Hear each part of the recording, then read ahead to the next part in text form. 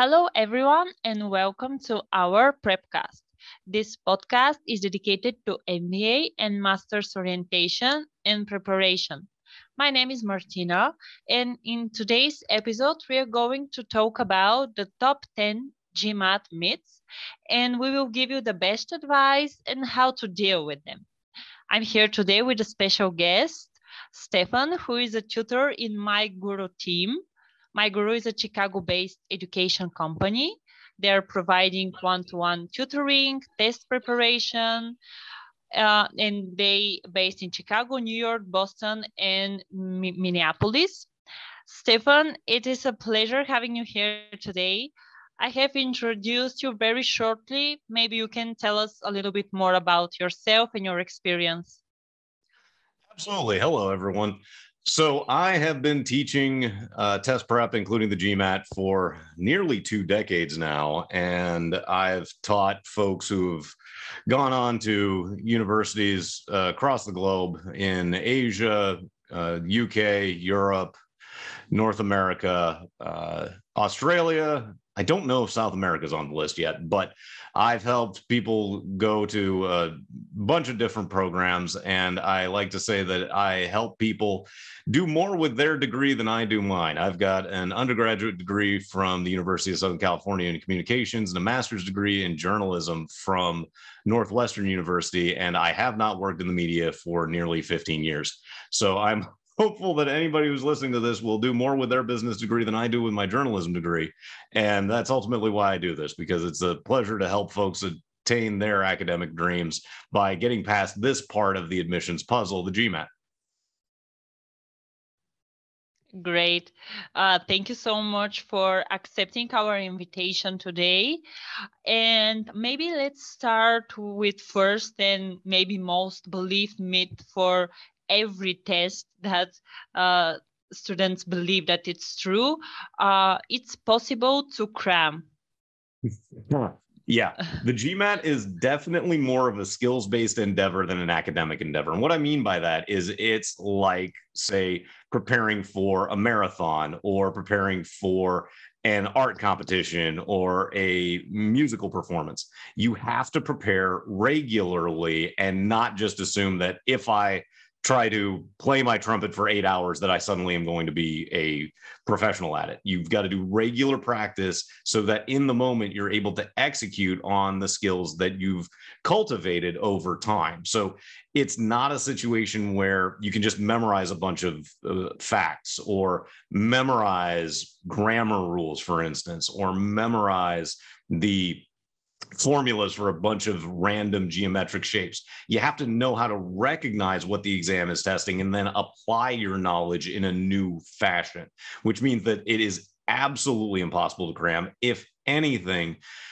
doing too much practice in a single sitting can actually be detrimental. You really want to avoid trying to overtax yourself. And I've certainly had people who have said things to me like, I want to do GMAT prep over the next 2 weeks, and I'm ready to dedicate 50 hours per week to do that and expect to excel. And it's really just not a path for success when it comes to this exam. You've got to do practice drills, not just do practice exams over and over and over again.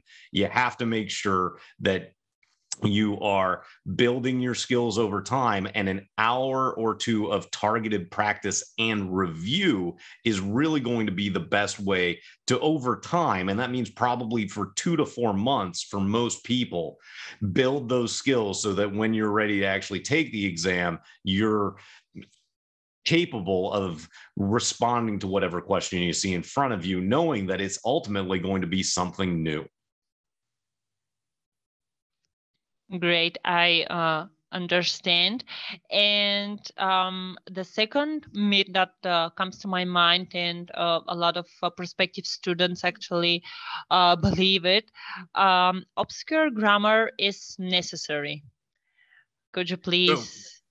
Especially from a non-native English perspective, right? The thing that I hear all the time is, I need to memorize idiom. And idiom, as somebody who is a native English speaker, I understand that the idiomatic pieces of English are often the things that people find most frustrating. For instance, if you're a native English speaker, it's probably relatively easy to say, well, I differentiate one thing from another, not one thing to another. But again, as somebody who has a degree literally in an editing capacity, and that's what journalism teaches in a large part, I can't really tell you why it's differentiate from versus differentiate to. You just know it because that's the way the preposition works. And the reason is just, it's the reason. Similarly, the plural of deer, the animal in English, is deer. It's not deers. Why? Some dead white guy decided that years and years ago in England. It has nothing to do with today. That's just the way it works. And you're not going to benefit from just memorizing all of the irregular plurals, all the irregular verbs, all the weird verb tenses that English has, because you're probably wasting your time. And that verb tense that you studied may not even show up on the exam. Instead, you want to focus on the meaning of the sentence.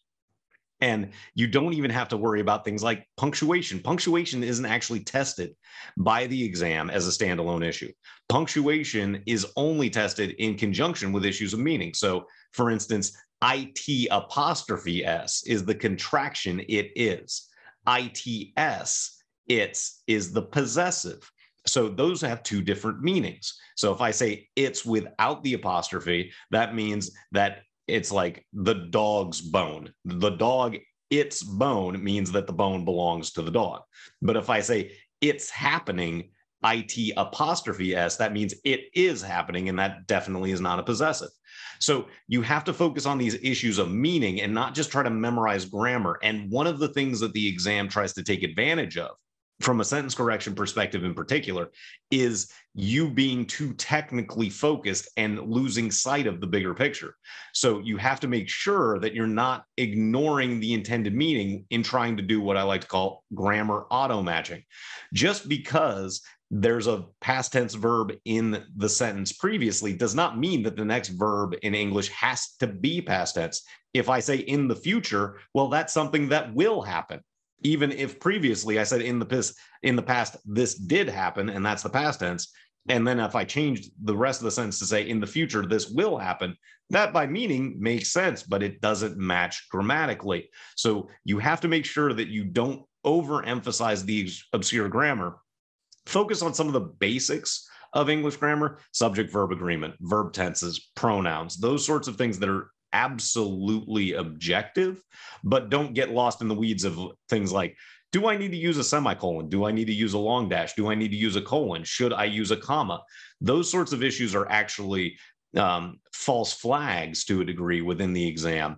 They're trying to get you to focus on issues that are ultimately secondary, not being tested in replacement of issues that are actually being tested that affect the intent and meaning of the sentence, which is ultimately what is being tested by the exam, is your ability to understand a sentence, understand what it's trying to say, and articulate how it should or should have said it in the answer choices. Great, thank you for making this clear. And another myth that I would like to discuss today, that a lot of applicants think that technical math is always best. Could you please give some direct points about this myth? Absolutely. We covered at the beginning. I have degrees in journalism and communications. I am not a math student. I haven't taken a math course in, we don't want to date me exactly, but we'll say at least, I want to say close to 2 decades at this point. But the math itself is just a language for logic when it comes to this test. And the exam makers understand that there are folks, and I've instructed people who have degrees, things like math degrees from the University of Chicago or economics degrees from London School of Economics, and they have easily a more academically strong background in math than I do. But there are always going to be questions on this exam that I like to call engineer breakers. And engineer breakers are questions where there's just really difficult algebra really underpinning it, or really difficult geometry, or really complex translations of the English to the math. And they are such that you can do it, but it's going to take you 5 to 7 minutes reasonably if you try to do it algebraically. Then you've seen questions like this, things that suddenly it looks like you need to do a 4th degree quadratic factorization, use the quadratic equation. And you're like, that seems just unreasonably time consuming for this exam where there's an average of 2 minutes per question. And that's absolutely true. Instead, you just need to think about it logically, and you might be able to look at your answer choices and see some sort of crazy arithmetic expression and go, logically, well, because this is structured in such a way and they said that they have to be integers, I know that x has to be a multiple of 6 and it's got to be negative. And the only answer choice that satisfies those two conditions is -12. You go, okay, it's -12, and I don't have to fully calculate. Similarly, I have plenty of folks with, again, a strong math background who will tell me, I don't want to back solve. I don't want to model anything because I know that I can solve it algebraically. This exam is putatively one that tests your ability as a manager, and managers have to be flexible in approach. That's honestly what they are really testing in a lot of different facets through this exam. So they don't want you to say, I always do it algebraically, or I always do it logical estimation, or I always do it through modeling or back solving, or any of the other tactics that are out there. They want you to respond to the problem with the most efficient path to solving that you see in the moment. So if you say that technical math is always best, you're not being flexible, and you will run into questions where you're suddenly sitting there going, wait a minute, why am I suddenly trying to do the square root of xy over 48 divided by 7 and going, this looks horrible and it's taking me forever. If you just looked at the answer choices, you might say, well, if I just plug this in, I'll be able to figure out what the correct answer is in 30 seconds flat. So technical math will certainly something you need a baseline understanding of many of the arithmetic and algebraic concepts, exponents, fractions, decimals, mental math is certainly required. You don't want to overemphasize it and say it's always the best approach. In fact, there's no best approach. The flexibility is really key. I understand. Thank you so much. And talking here about, let's talk here about the ISE, integrated reasoning, and that a lot of people think that they can ignore them and skip this section. So what do you think about this?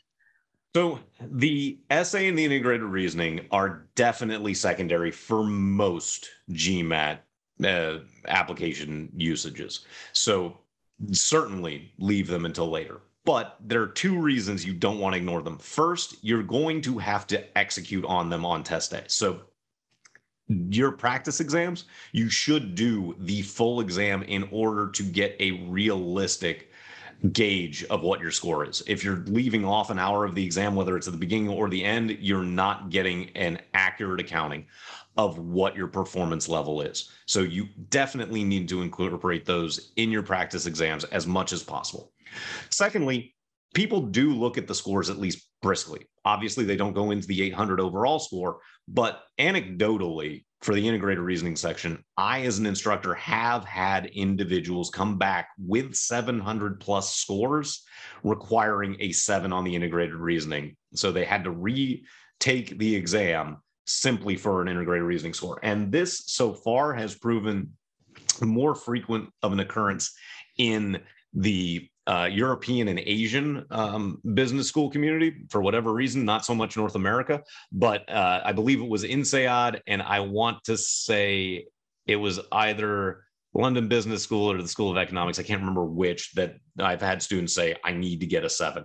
And the way that you want to consider your IR score in conjunction with your overall score is whatever the first digit is of your overall score should be your IR score digit. So if you're getting a 550 and that's sufficient for you, a 5 on the IR is probably a good idea. If you're getting a 640, a 6 sounds good. If you're getting a 700 plus, you probably want a 7 or an 8.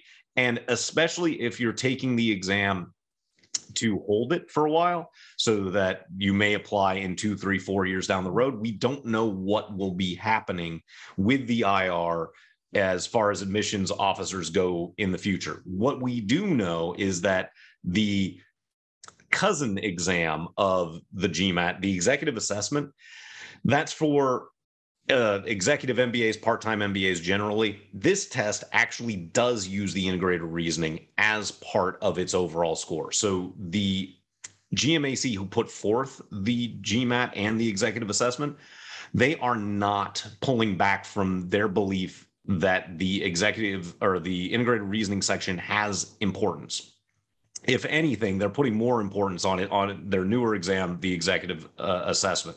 So we know that there might be more emphasis placed on the integrated reasoning section down the line. So if you're not applying in the next 12 months, you definitely want to emphasize the IR in your study a little bit more. And the only way to get better at IR section is practice of the integrated reasoning questions that are available online, because they're all interactive. You've got to click tabs, you've got to sort tables, you've got to evaluate some rather unfamiliar figures, and remember as well that there is a calculator in that section, and use it as part of your approach on the section, because they definitely do not expect you to do the more clumsy and complicated math from that section in your head.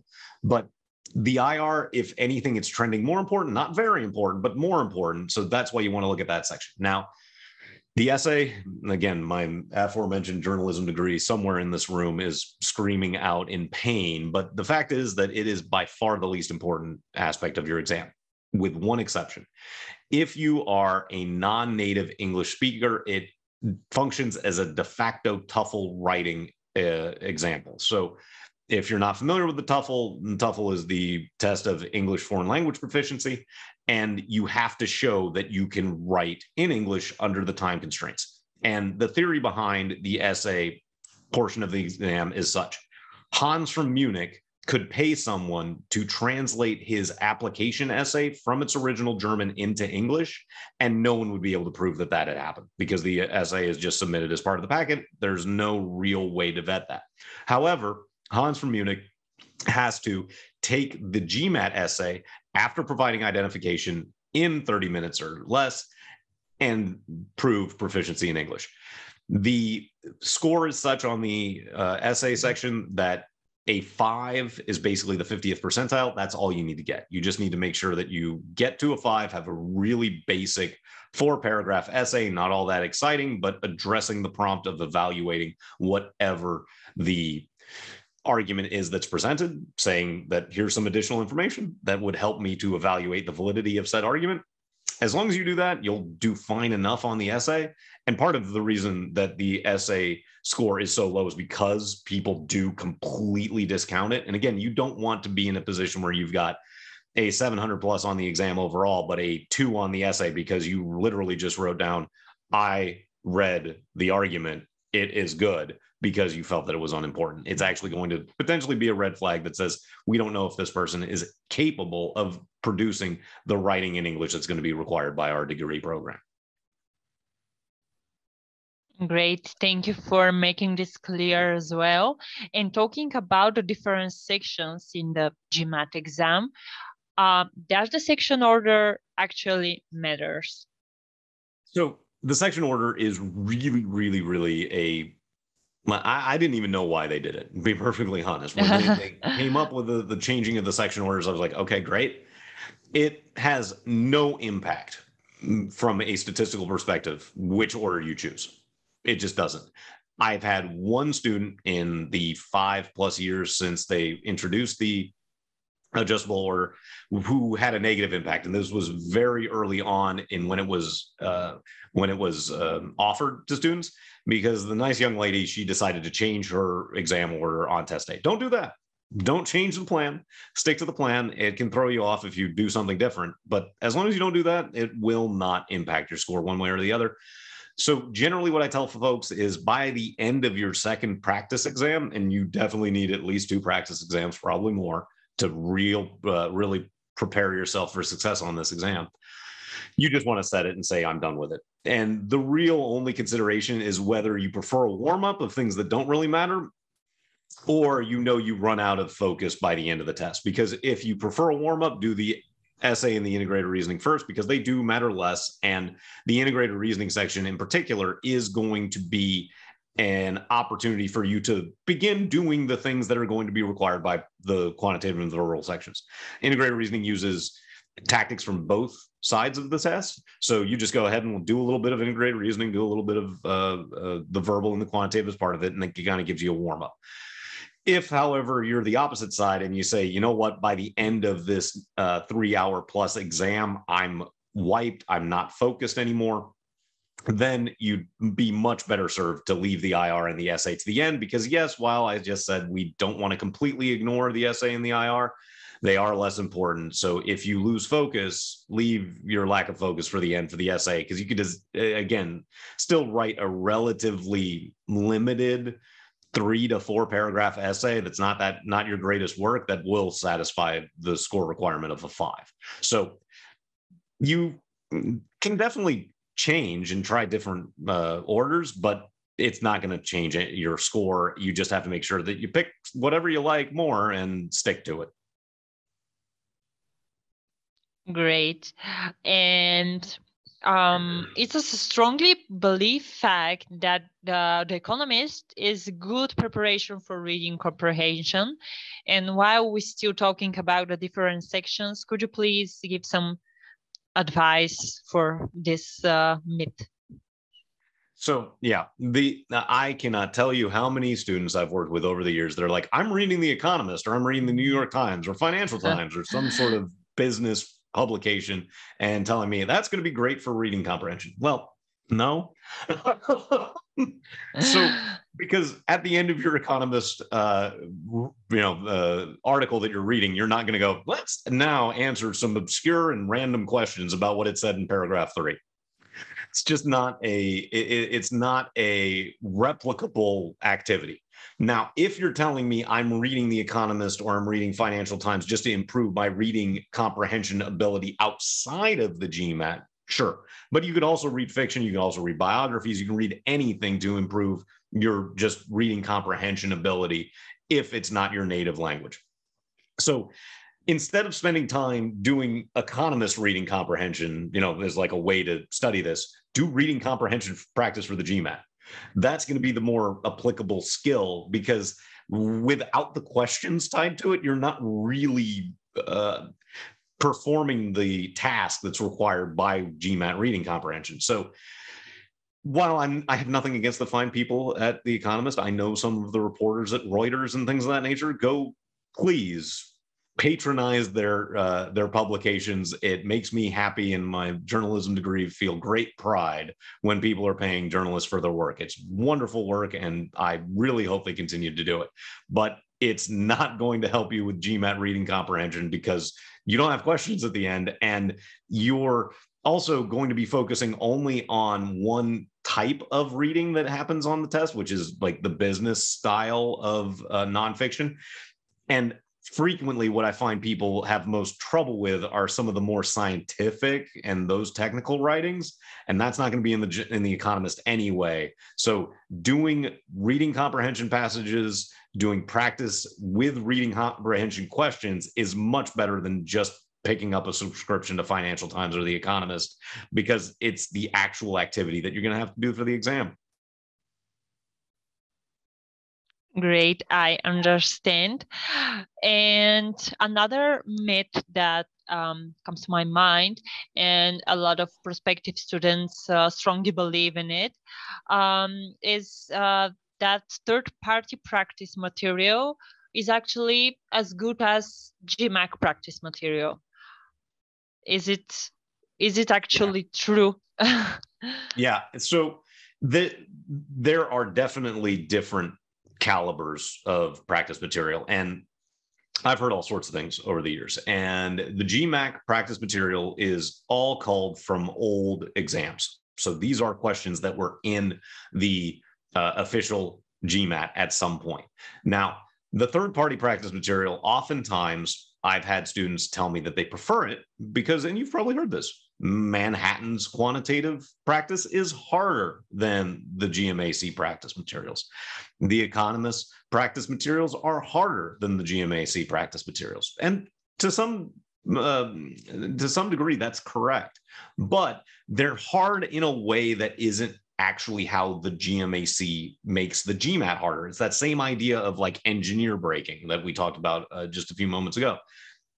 The way that the GMAT creates more difficulty is by giving you more stuff to do and more variables to track, as opposed to just giving you crazy algebra to do.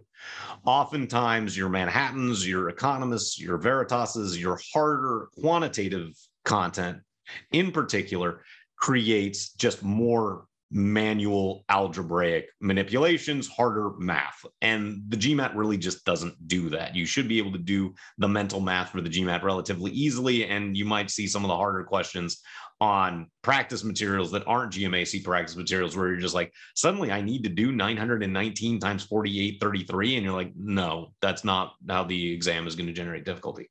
And now the GMAC has actually produced a advanced questions resource that is nothing but hardest of the hard questions from their perspective that is available online. So that's definitely the best place to get harder quantitative questions. Now, on the verbal side, verbal is honestly where the third-party materials struggle more.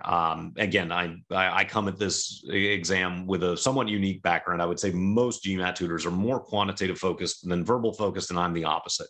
And I definitely have had instances where in other third-party materials, and I don't want to impugn any purveyors out there, I know how hard it is to write these questions, but there are instances where I just have to say, you know what, there's actually an error in their right answer. Just is. And that's because I've got a master's degree in editing from one of the top journalism schools in the world. So it's really easy to miss, though, if you're focusing on the wrong thing. And I know that their writers oftentimes are focused more on the quantitative than the verbal.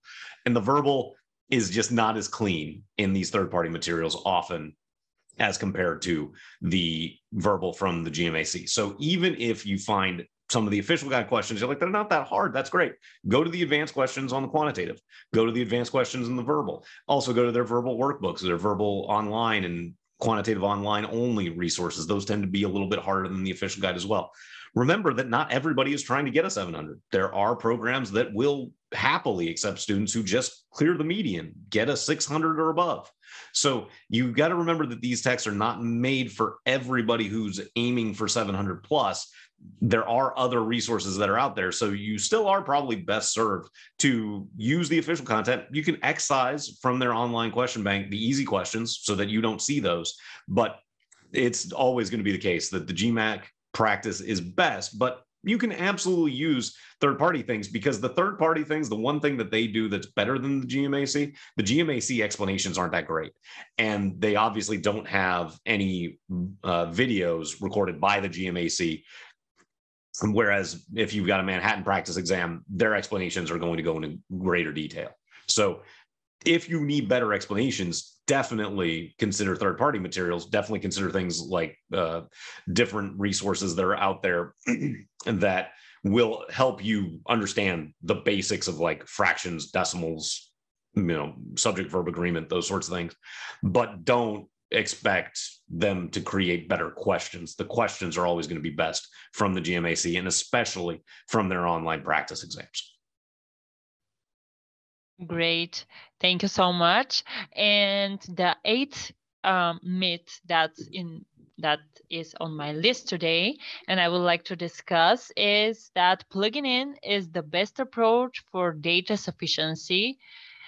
What do you think about this, and why a lot of people believe in it, actually? So again, third-party materials, and third-party often will recommend plugging in. Plugging in was the first technique that I was taught when I worked in one of those third-party purveyors many, many years ago.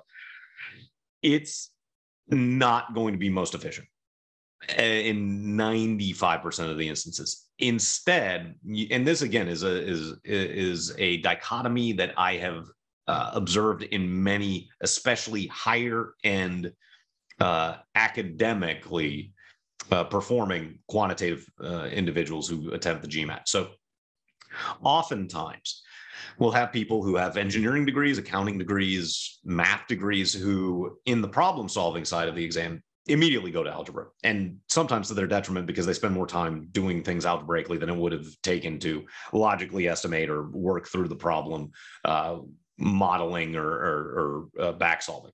But on the data sufficiency side, they start taking just almost analog English notes without much mathematic consideration and start plugging in just haphazardly. And it takes forever. And you generally end up leaving the question unfulfilled, feeling like maybe there's some exact number out there that I forgot. And maybe I didn't consider -74 or positive pi. And it just isn't as certain. Whereas if you focus on the algebraic expressions for data sufficiency, that is by far the more efficient and effective way to solve it, because it all ties back to just the basics of linear algebra. If I have one variable, I need one equation to solve for that variable. If I have two variables, I need two equations, unique equations, to solve for those two variables. If I have 78 unique variables, theoretically, I need 78 unique equations to solve for each of those individual variables.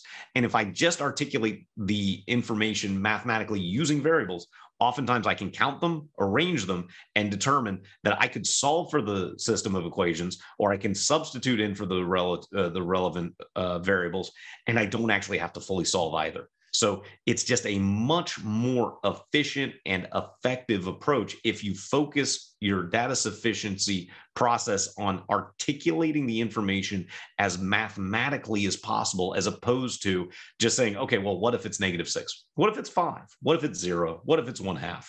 Because that's just going to lead you to wasting time and not being as certain in your answer. Great.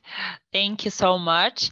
And a lot of people think that they should be strictly for every question about the timing that they are using for every question. So they think that they need to be done in less than 2 minutes. So could you please give them some advice or just make it clear and break this myth? Absolutely. So the thing about 2 minutes is it's the average. It's the average for 31 questions in 62 minutes on the quantitative side. And it's actually a little bit above, just a little bit above the average, which is just under 1:50 for the 65 minutes you have for 36 questions on the verbal. Now, an average is exactly that. It means some questions can take longer, some questions can take fewer minutes. But if you're trying to do everything in 2 minutes, then you're not understanding the exam, because the exam, again, difficulty levels vary from question to question, and the amount of content that you have to evaluate varies from question to question.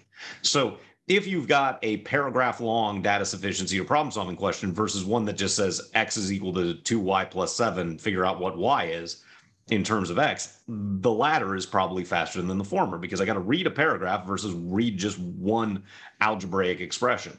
So you can't expect to do everything in under 2 minutes. And if you're making a path towards solving the right answer, just keep doing it. Don't have a cutoff of 2 minutes that's arbitrarily imposed, because if you do that, you end up cutting a corner and you miss a question that you shouldn't have. And until you are consistently scoring 700 or above, your main goal needs to be eliminating mistakes and getting the easy and medium difficulty questions correct on this exam, not worrying about the hardest ones. So the way that you do that is by not saying, I have to do everything in 2 minutes. If you are working towards the correct answer, go ahead and do it in 3. Now, obviously, you can't spend 7 minutes on a question, but you reasonably can spend somewhere to 3 to 4 minutes per on certain questions, not per question. You still need the average of 2, but you can spend up to 3, maybe 4 on like certain ones, especially reading comprehension, say on the verbal side of the exam. You may spend up to 4 minutes reading the first question and addressing the entire passage if it's asking for the primary purpose. So you have to be a little bit more flexible, understanding that on some questions, especially, again, let's consider reading comprehension. If you spent 4 minutes doing the first question, taking a little bit of notes per paragraph, understand the main idea, and then they ask you about what the sloth did in paragraph 2. Well, I know exactly what the sloth did in paragraph 2. It's in my notes. I just go ahead and refer back to them. I come back into the answer choices, and I can probably do that question in a minute or fewer, a minute or less, because I know exactly what I've already done in terms of the work up front with that potentially up to 4-minute passage read and first upfront notes. So you can be a little bit flexible there. Don't feel like 2 minutes is your maximum. It's your average, which means that, 3 to 4 minutes is definitely a maximum. Can't do it for everything. And if you get stuck on a problem, you have to make an honest accounting of what has happened and just say, I'm not making any progress. As soon as you get stuck, it's better to decide I'm stuck 30 seconds into a problem as opposed to figuring it out 3 minutes in. But 2 minutes is the average, exactly what it says. It's not your maximum. And don't expect yourself to be able to do everything in that maximum, because the exam does expect that some questions take longer. That, again, is how they generate the difficulty. There's just a longer paragraph for critical reasoning, or there's just a longer reading comprehension passage, or a longer quantitative problem, more steps to complete. So if you encounter one of those questions and you're making progress, finish it out, regardless of whether or not you've hit 2 minutes or not. Great, thank you. And I would like to finish our session today with the last, but maybe not least in importance, myth that all questions are created equal. So I'm willing to bet that most, if not all, people who are listening to this podcast are familiar with my friends over at GMAT Club. And I've been participating at GMAT Club for many, many years at different levels of engagement, just largely based on the amount of time that I have. But a few years back, my buddies over at GMAT Club did a little experiment, and they went to the quantitative section. They know all the questions, and there's some savants over there that just can do the math, right? They're those really annoying, like 51 quant score guys. So they wanted to see whether or not all questions are created equal. So they had one of their admins take the GMAT, intentionally get the first 20 questions correct, and then miss the last 11 questions on the section. And he got somewhere around a 46, 47 out of 51 was roughly where he ended up. I can't remember the exact numbers, but that's broadly where it was. Then he did the inverse. He went and intentionally missed the first 11 questions, got the last 20 right. And he got around a 31 on the section as opposed to a 46 or 47. That's just how important the earlier portion of the exam is compared to the latter. And the GMAC knows this. If you happen to have a copy of the official guide, and I think you can go back just about any version, at least since they changed to the new flexible ordering option capability. There's this, in the very introduction, there's this thing that says myth versus fact. And the book, the myth is that the difficulty of one question dictates the proficiency level and difficulty of the next. And the fact that they present does not disprove this myth. It just says you should not be concerned with the difficulty level of the questions. They completely align the actual issue and just say, yeah, don't worry about that. Well, we actually have to worry about that if we're taking the GMAT. So that's why you want to be a little bit more deliberate and spend a little bit more time per question earlier rather than later. So the early questions do matter more. They just do. And for that reason, you give yourself a little bit more time per question to finish things out, to check different approaches, to double check, cross T's, dot I's earlier on. But you still have to finish the section. And so at the end, they are less important questions in terms of your score, because the exam kind of defines your proficiency level and your score level earlier on. Probably by around question 20, it has a good idea of what your proficiency level is based on what you've done to that point. But you have to finish as well. So you don't want to be in a position where you run out of time at question 32 on the verbal. Instead, look up and go, hey, I've got a minute left. Let me click through and I'll finish out and do my best on the last question. Because if you have a string of incorrect, that's one thing. If you have a string of not completed, that's a completely different thing. So not all questions are created equal. Earlier on, you've got to be a little bit more careful, and you've got to make sure that you finish to the end. Not saying the ones in the middle aren't important, but there are opportunities to potentially guess and skip in the middle if you need to make up pace, and recognize that even if you're getting a 50 or a 51 on the quantitative section in particular, you're not getting everything right necessarily. There may be questions that they introduce in the middle that are just so time consumingly onerous that you're in a better position to just be like, you know what, I'm not going to engage with this fully because I can see that it's going to be a giant waste of my time. Similarly on the verbal, if you're looking at a critical reasoning in question 24, and you're like, this is one of those bold statement ones, it's a paragraph that looks like it could be broken into 3 paragraphs if they wanted to, I might just get out of that in under a minute by saying, okay, let me figure out if one of these bold statements is the conclusion and just move on. So there are opportunities to make discretion the better part of valor and say, I don't need to do this question. But earlier on, they matter more. So be more careful then. Great. Stefan, thank you so much for making all of these myths clear and giving really interesting and valuable information today. I believe that we throw away all of those myths and make the situation clear and easier to our listeners. Thank you one more time. Well, it's my pleasure. I always like being able to dispel bad ideas that I know are out there on the internet. I know I'm on the internet too, but hopefully by working through these myths and knowing that they aren't really true will help improve your score as you prepare for the GMAT. Yeah, great. I want to remind everyone that they can visit your website, My Guru. I will leave a link in the description of the podcast, so you can visit their website. As well, you can visit unimi.com and unimiprep.com, where you can find your perfect match, and you can find there all of the materials that will be helpful for you in your preparation. On behalf of our team, I want to wish a nice day to everyone and to remind you to stay tuned for more, because we will have a series of podcasts with Stefan, and we will talk about the GRE meets, the IELTS meets, and TOEFL meets. So everyone, stay tuned for more and have a nice day.